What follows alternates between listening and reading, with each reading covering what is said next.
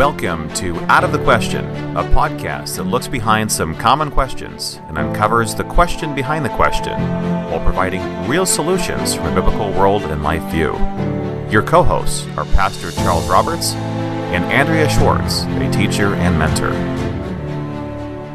Hi, I'm Charles. I'm a pastor, and with me today is Andrea Schwartz, and today is January the 5th, 2018. Andrea, how are you today? I am good, and I am a teacher and a mentor after having been a homeschool mom for a very long time.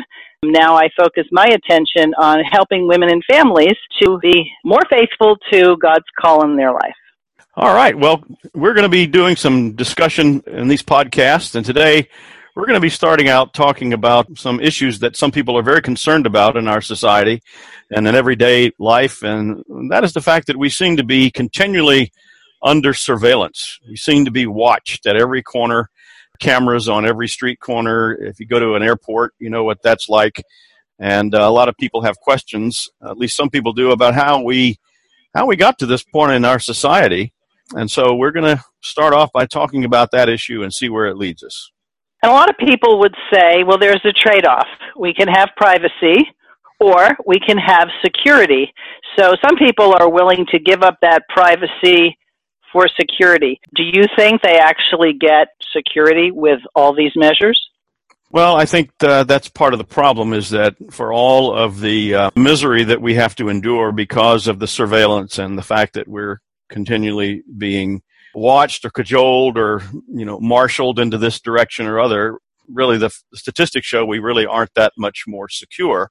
And, I was thinking about something that I believe it was one of the founding fathers. I believe it was Robert Winthrop. And he says this, if I can just quote him. He was the Speaker of the House, of the U.S. House of Representatives. He said, "Men, in a word, must necessarily be controlled either by a power within them or by a power without them, either by the word of God or by the strong arm of man, either by the Bible or by the bayonet." Now, he wrote those words several hundred years ago.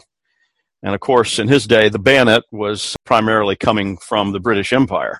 It was not as technologically advanced, but our forefathers and mothers were facing the same challenge. It was no mistake that these men who were coming from a solidly biblical worldview recognized the threat of a lack of self-government. People ask this question about why is our society like this. The real question is why don't people govern themselves in such a way that it doesn't have to be that way? And I think that's very clearly reflected in that statement from Robert Winthrop. The whole premise of a biblical way of living, as opposed to a non-biblical one, is that we govern ourselves according to the moral principles of the Bible. And history has shown time and again, and we're living in the middle of it right now, that if you don't do that, and as he implies, somebody else will come along and do it for you. What exactly. I think that so many people don't have a real concept that God's word calls them to self-discipline, self-control, and self-government. They're so used to the nanny state, and I don't know who coined that term, but it's a good one.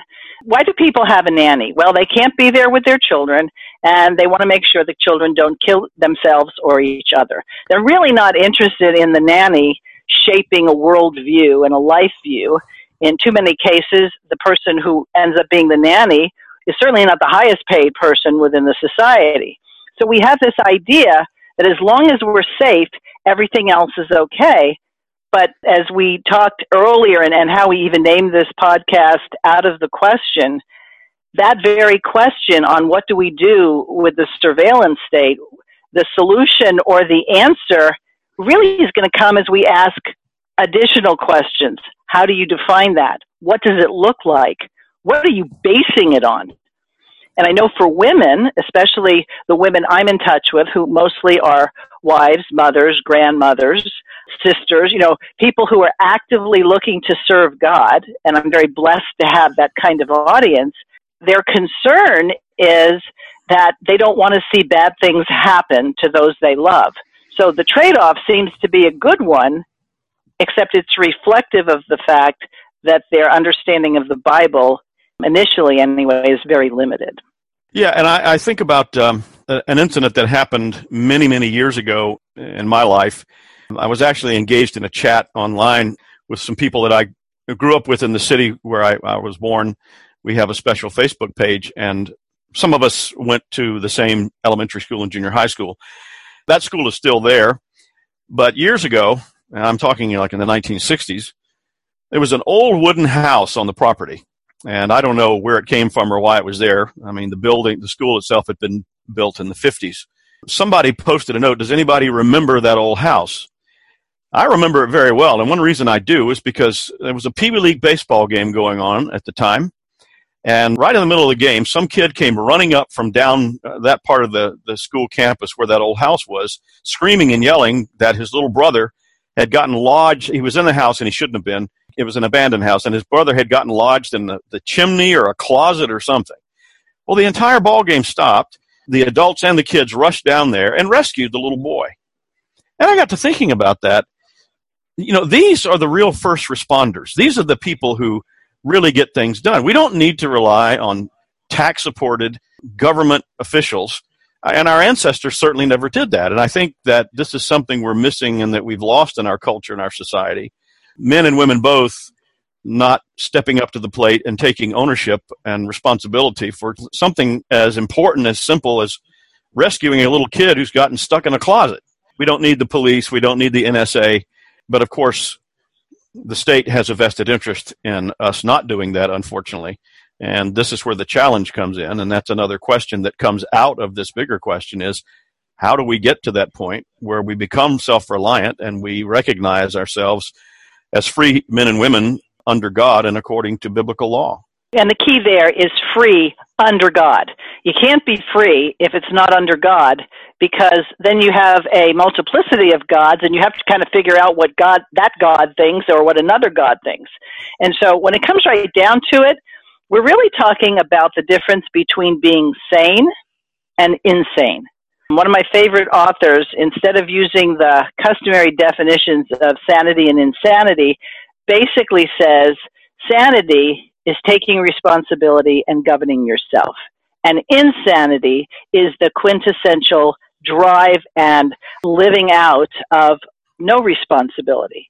And so when you look at it from that point of view, and you look at the purpose of God's law in the life of the believer, you're looking at God saying, okay, you're now in my family, how should you then live?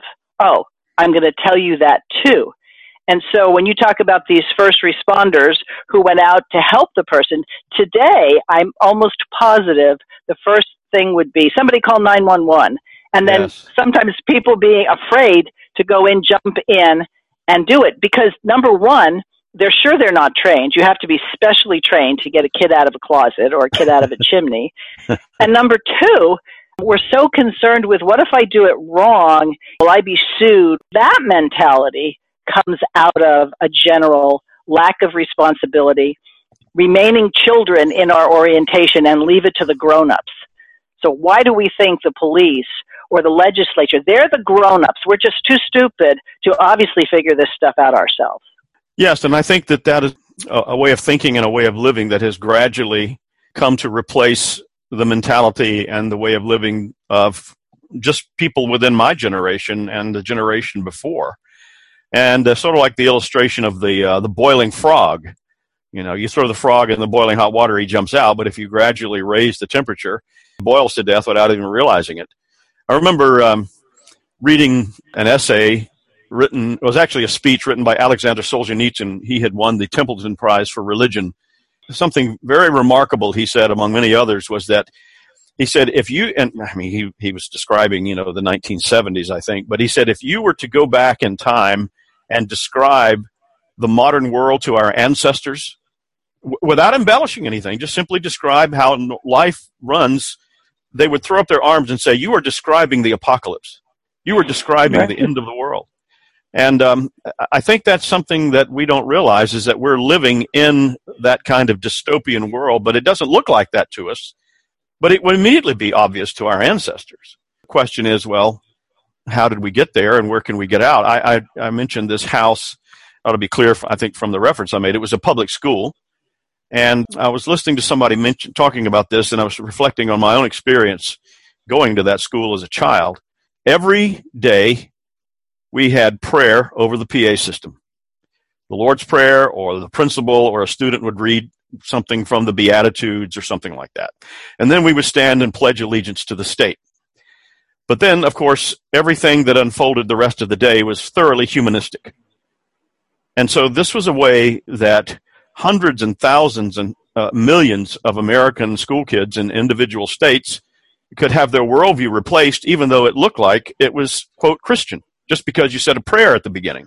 But what is the most important is what's being fed into the mind. And, I think you and I both know, and maybe some of our listeners do, the government school systems have been the main conduit to that. And, of course, the media, too. Somebody once described this, and I thought this was another good illustration, how in modern times, it's the media that actually thinks for us.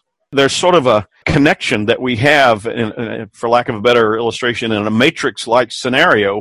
And I hear this all the time. I was listening to a guy on the radio recently. He hosts a Christian talk show in the area where I live. And this guy has seminary degrees. He teaches at a denominational college. And he said something like this. He said, talking about the greatness of America, quote unquote, he said, what other country invades another country, rebuilds it, and gives it back to the people better than they found it? And I'm thinking to myself, where in the world are you getting this from? This is not biblical. It's not constitutional. This is Fox News thinking out loud through this man's voice. Exactly. It used to be that people, the stream of consciousness, if I can use that terminology, that informed people's thinking was a broadly, however imperfectly held, biblical worldview. You could tell somebody, behave and be good, and they would have some concept of what that meant. But now that's all been replaced by media thinking. And so you get the children into compulsory education, and you convince parents, those who profess belief in Jesus Christ and believing the Bible from cover to cover, to put their children in the schools. And if they don't, there's going to be problems. So they avoid the problem. I'll just put them in school, but we'll take them to church. For those like you and me who remember a culture based on biblical foundations, there was money in the bank, so to speak. We could still draw off the Christian capital. How did we change? After all, our first influences weren't like the first influences that our children are getting. Well, then the media filled in. And I remember how radical a success I came to understand it had been when a woman who was close to me and my family was commenting about another relative who was about to be involved with somebody that this woman didn't approve of. And what she said was, they should live together rather than get married so that they don't have to get a divorce. Yes. So the whole concept of safe sin, see, we're back to that security thing. If we are going to violate God's law in terms of fornication, for example, then just don't get pregnant.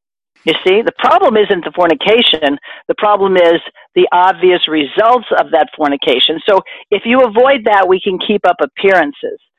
So it's a combination of keeping up appearances so that those around us don't think ill of us, and this idea that we're going to make something and things that God says will keep people out of heaven, we're going to make those safer. Yes, and part of that problem within the church, and I've seen this as a pastor, is the influence of what, in a more technical sense, is called pietistic thinking, which is the idea that what matters is my interior spiritual life. That's what God is most concerned about. And my physical activities, although, yes, they're the 10 Commandments, but look, I'm a sinner saved by grace, and I'm going to break those commandments from time to time, but as long as the Lord knows my heart, et cetera, et cetera. And this, I think, has been one conduit within the churches for people having a lack of awareness or commitment to living a principled life of obedience to what God calls us to do.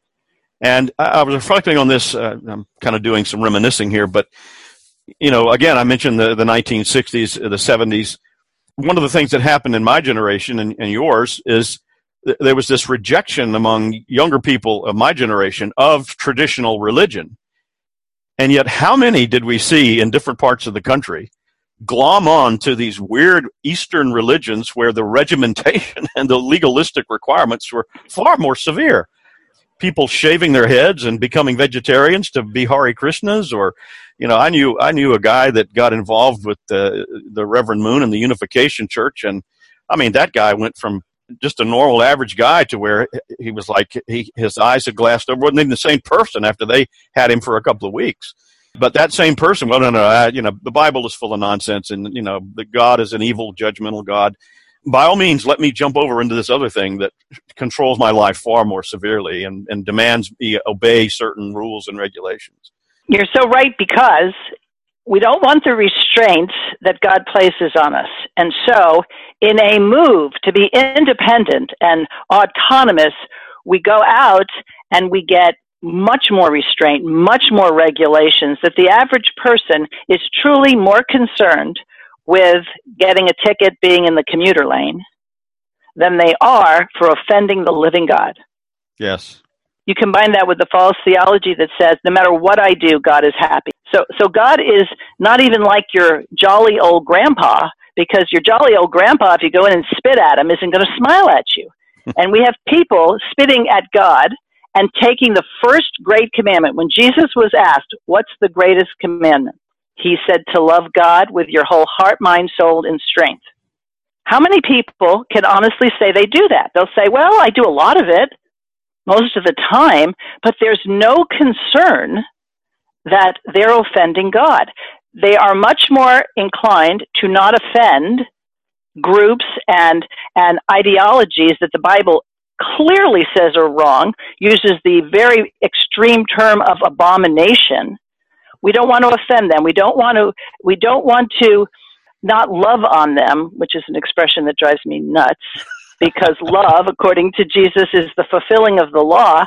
So we're going to nod and we're going to go, this is all fine, in an effort to win you to something that apparently a lot of these people don't really even believe. It's something about the apocalyptic nature of a lot of the media.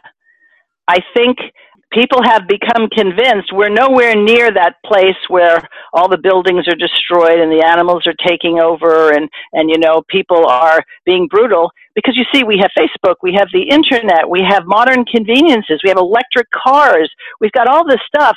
We are not in an apocalyptic situation because they've told us what an apocalyptic situation looks like, and it doesn't look at all like this. If, in fact, that scenario is in some shape in our future, people will have already been conditioned to accept it on some level. But the point I was trying to make was that we are, in fact, in that scenario when you look at it from the standpoint of a society and a culture that's based on biblical principles where people govern themselves according to God's standard. And I think, again, it goes back to this issue of pietism. Yes, God knows I love him, and God loves me. But that's another one of these terms that has been vacated of any meaning or been replaced by something else. And it's easy enough, I think, for people to understand this. Maybe, I don't know, maybe not for the millennial generation, I don't know. But if a man says to his wife, I love you, and then proceeds to commit adultery, there's a disconnect. And if he's confronted with, oh yes, but I still love you, but then he continues to commit adultery. You see, one cancels out the other. You just can't keep it, if there's any meaning to words or anything.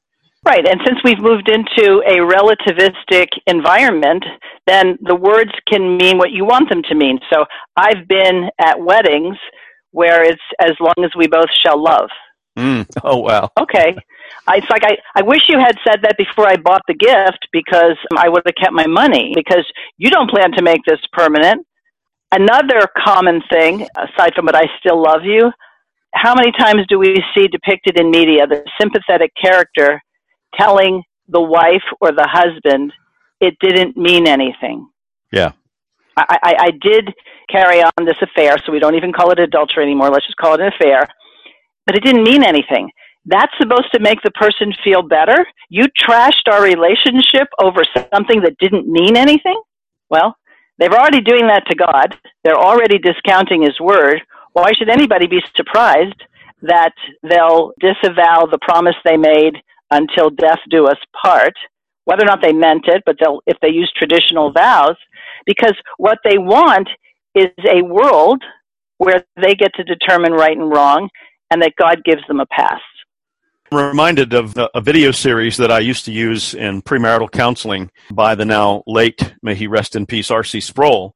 He had a thing on Christian marriage. I think it's probably still available. But in that video series, following up on what you just mentioned, he tells of an occasion where during one of the several brief times when he was actually a pastor, he was involved in a counseling situation with a husband and wife where there had been infidelity. It was, I don't remember which of the spouses, but it was one spouse and a lover and the other spouse.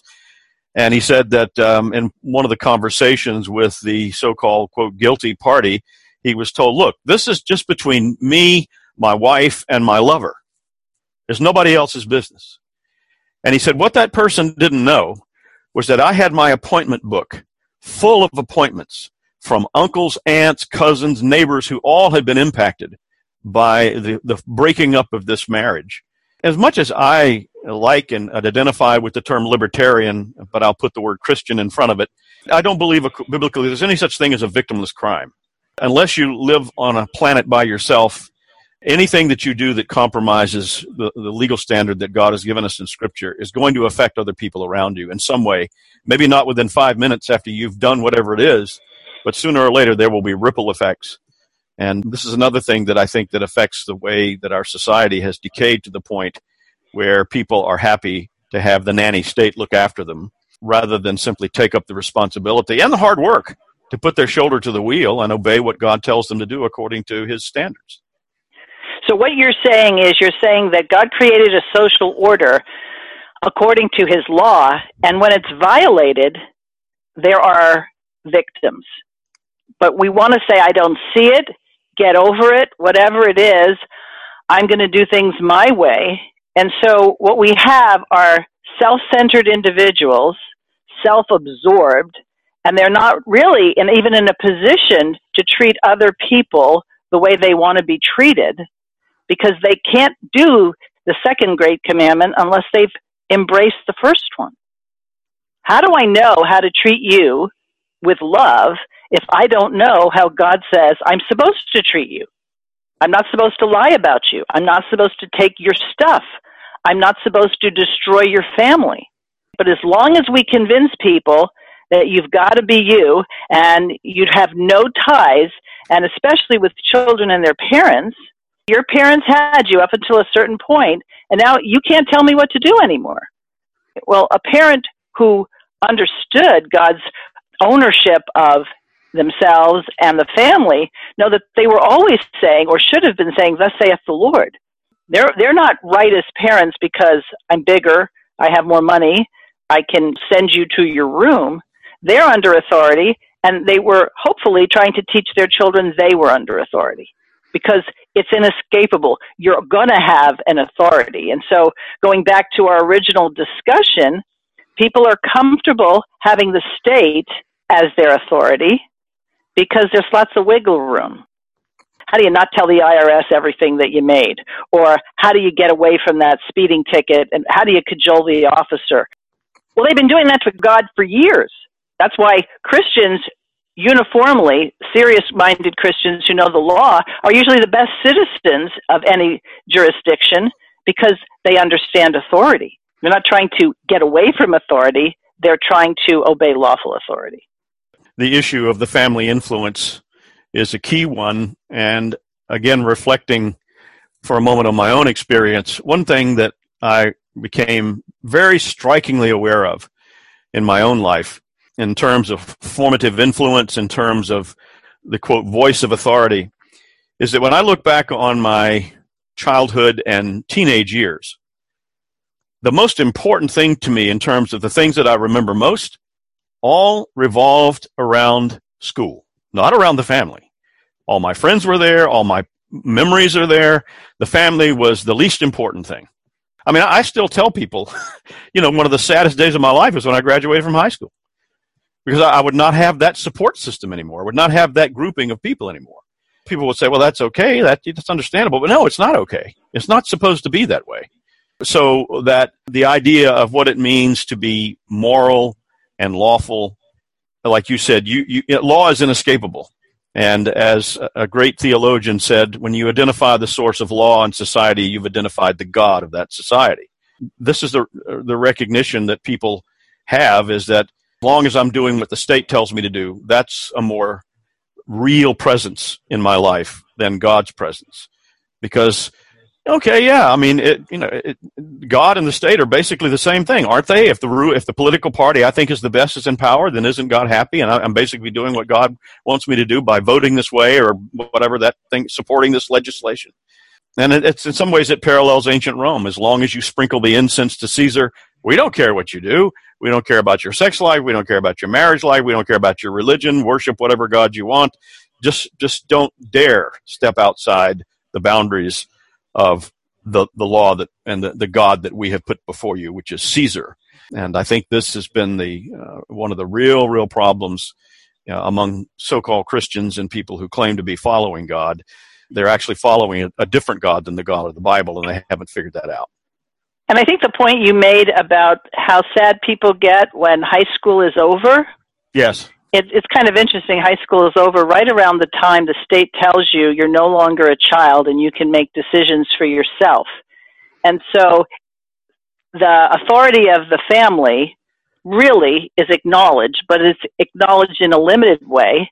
And if you look back 20 years ago, parents could still make some decisions. Do they want to vaccinate or not? Do they want their children to be exposed to this particular ideology or not?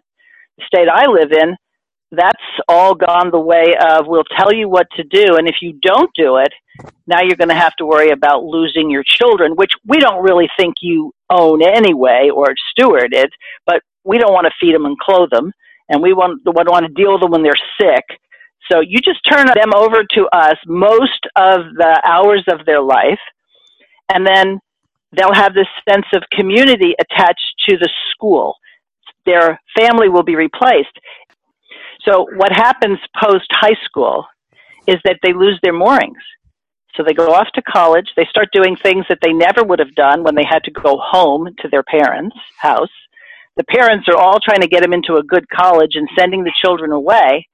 And it's in those years that addictions begin, promiscuity begins, things of that nature.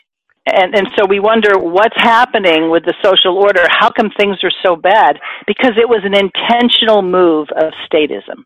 Mm-hmm. It wasn't accidental. Things like sex education in schools happening at the same time by removing God from the schools, removing the Bible from the schools, that the acceptable way to say Jesus Christ is if you stub your toe, but please don't give him credit for anything in your life. See, it was systematic. And you talked about the frog in the pot of boiling water. How many people say, well, I got used to it, and I can live with it? Yes. And we can bemoan it, and then when families are destroyed, when somebody goes ahead and violates how their parents raised them or thought they were raising them, and you have illegitimate children, we're not even going to say that's bad anymore. We're not even going to say marriage is a necessity. My husband is in the automobile business, and he said, you'd be amazed at how many couples come in who are not married, have no intention of marrying, and they have children. Oh, yeah. Yeah, and you see this in day-to-day speech. You know, when I was in between churches, I was living in the Atlanta area, and I worked at a job at I'll say a major telecommunications retail store. And the first time I had been in the, quote, secular workplace in over 20 years, and I was dumbstruck. I mean, I'm working with people a lot younger than me, but I think the age range was roughly 20 to 35. And I mean, the profanity that laced every conversation. And I don't mean a few of the softer words. I mean stuff that when I was a kid, if you dare say something like that, you'd go out in your backyard behind the barn by yourself and say it, you know. But this is just, and you see this in the television programs and the movies, just the most severe profanity has become ordinary. I was thinking about this as you were talking. One of the unknown or lesser known people for whom much of the responsibility can be laid was a communist theoretrician named Antonio Gramsci. Now, he was a contemporary of Lenin and Trotsky, and unlike some of the other, I don't know all the terminologies, but some of the other Marxist theorists, he didn't believe in taking over the state and forcing this, workers' utopia into existence. His theory was that you've got to do it on a cultural basis. You've got to win it culturally first, and then you can move toward this flowering of the state's authority and all this. And one of his later followers called it the long march through the institutions. Mao famously talked about the military long march, which is, literal marching, to various places to conquer for communism in China. Well, this was the idea that, no, we got to start in the universities, the colleges, the schools, the churches. And this man was decided, he recognized very clearly, and this is the reason why he talked about it being a cultural battle, that religion and Christianity in particular were the biggest threat and the biggest obstacle. And as Henry Van Til used to say, or he said in one of his books, culture is the externalization of religion. The idea that these things that are in our way from realizing this, I don't like to use the term communist or Marxist fascist, I think is the more accurate term for what we deal with today. The idea of moving toward this utopia. We've got to brush aside these moral principles based on biblical Christianity and replace it with something else. And we will do that through the schools, and they've largely succeeded, through the media, every conduit, every outlet. Maybe you've seen some of the same publicity. Churches that on paper would be considered solidly evangelical, are now using terms like gay Christian. Right. This would have been unheard of just 20 years ago or less. And you mentioned the language and the profanity. The mindset or the ideology behind that is a violent, degrading one. Mm-hmm. If you just take the word that, if you're in good company, you'll refer to as the F word, mm-hmm. really talks about not intimate, loving, caring, until death do us part, through better or worse, in sickness and health. It is a gratification that has to do with the person who is doing the action. So with very little regard for the other. Is it any wonder that we have rampant abuse situations where people are crying and saying, I was abused or I was harassed or whatever? This is just part of the violent mindset that are behind words like that. And so what do? You let people think it's liberating and free and mature and grown up to live in that world, to expect that world, to be considered somehow or other prudish if you haven't experienced that world. And that's the progression of you're either going to be a slave to Christ or a slave to sin. Let me give you another example of how that has progressed. I came across a YouTube video where some punk of a guy is on a college campus. I'm not sure where it was. But he said he had somebody filming him. He said, I'm just going to ask some random girls if I can hook up with them. And so this was not rehearsed. I mean, you could clearly see this was not. So this girl's coming down the steps, and he comes up and says, hey, finals are over. Why don't you and I hook up? And, of course, for people who don't know, this has a very clear sexual connotation. This is what he's talking about, what he's asking for. And I was stunned. The one girl that as long as the length of time that I watched it, her first response was, why do you have this camera here? Oh, he said, that's just for me. That's just for me. How about we hook up? What do you have the camera for? That's just for me. Come on, why don't we hook up? Her final response was, I prefer not to answer. She didn't punch him in the nose. She didn't tell him to go fly a kite. Are you crazy? She just said, I prefer not to answer. And I could not believe that response. I mean, I don't know what self-respecting woman would simply say that to a guy rather than, I've got a knife in my purse or a gun or my husband or my boyfriend. You better get out of here, pal. But I prefer not to answer. Come on, So let me now make a comment that is going to cut across a lot of people's comfort zone. I'm talking about believers who can decry what you've just described, but have no cognizance of the fact that they accept this kind of thing daily. So we'd have to say that a lot of believers go to movies. Yes. And they'll watch a story that has two people who are married. So the story has them married, and they are engaged in an intimate act. And Christians will say, but they're married. And you have to go, hold on a second. These people are not married. These people are fornicating. And whether or not the actual culmination of the sexual act happens, they're still crossing the line where the scripture says this kind of behavior is reserved for a covenanted relationship. And not only are they doing that with people they're not married to, they have cameramen watching and audio people watching and the directors watching. So we already have some voyeurism going on, and we become peeping toms ourselves. But we say it's only bad if in the story they're not married, as opposed to we're now just watching it and being entertained, and we give ourselves this pat on the back that says, yeah, but it's not so bad because the story is saying they're married. Exactly, and that I think that's part of the great value that the enemies of biblical faith have found in the entertainment industry. The desire that we have to be entertained, and that's a legitimate desire on some level. God has given us and put us in the material world to enjoy it, to glorify Him and enjoy Him forever, as the Catechism says. But we are given these substitutes, and in the process, we are being, quote, entertained by compromising almost at every point what God says is proper in just about any given area. I mean, you've mentioned one, but another big draw factor in many of these is vengeance, the revenge movie. You know, right. And there's a proper way for vengeance to take place according to God's standard, but it's not what you see in these movies. And that creates, especially for men and young men, an ideal of what manhood is all about and what it means to be truly masculine that is based on something profoundly unbiblical. The idea that your manhood is gauged by how many people you can kill with a gun or beat up in hand-to-hand combat and the bloodletting and the gore and all the rest of it.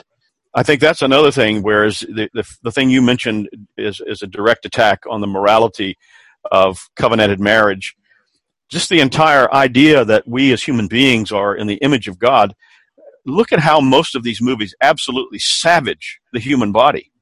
You know, it's not enough just to imply that in a Western the guy got shot by an arrow, or in the mob crime movie the guy got shot by a machine gun. Now we've got to see the body completely riddled with bullets and falling apart and gore, blood gushing, all this kind of stuff that is the only purpose for it is to condition our minds to depreciate the value of the human body and the fact that we are created in God's image. That there's no way around that. And because people don't read anymore, I mean, a lot of those accounts could be very accurate. But instead of somebody reads and somebody understands point of view and maybe visualizes what that might look like, we've now assaulted them with images, and those images stick. And They know they stick. And you combine it with loud noise or music or whatever, and now it's inculcated into your way of thinking. And if you're not as bad as that, you're okay. But how many times when we see the relationship of a man and woman not in covenanted marriage, how many Christians say, the Bible says that marriage is a picture of Christ and His church. So do you think the image of Christ and His church is done severe damage to when we have degraded the analogous situation that He told us it is? Does God hook up with us? You know, is that what that is?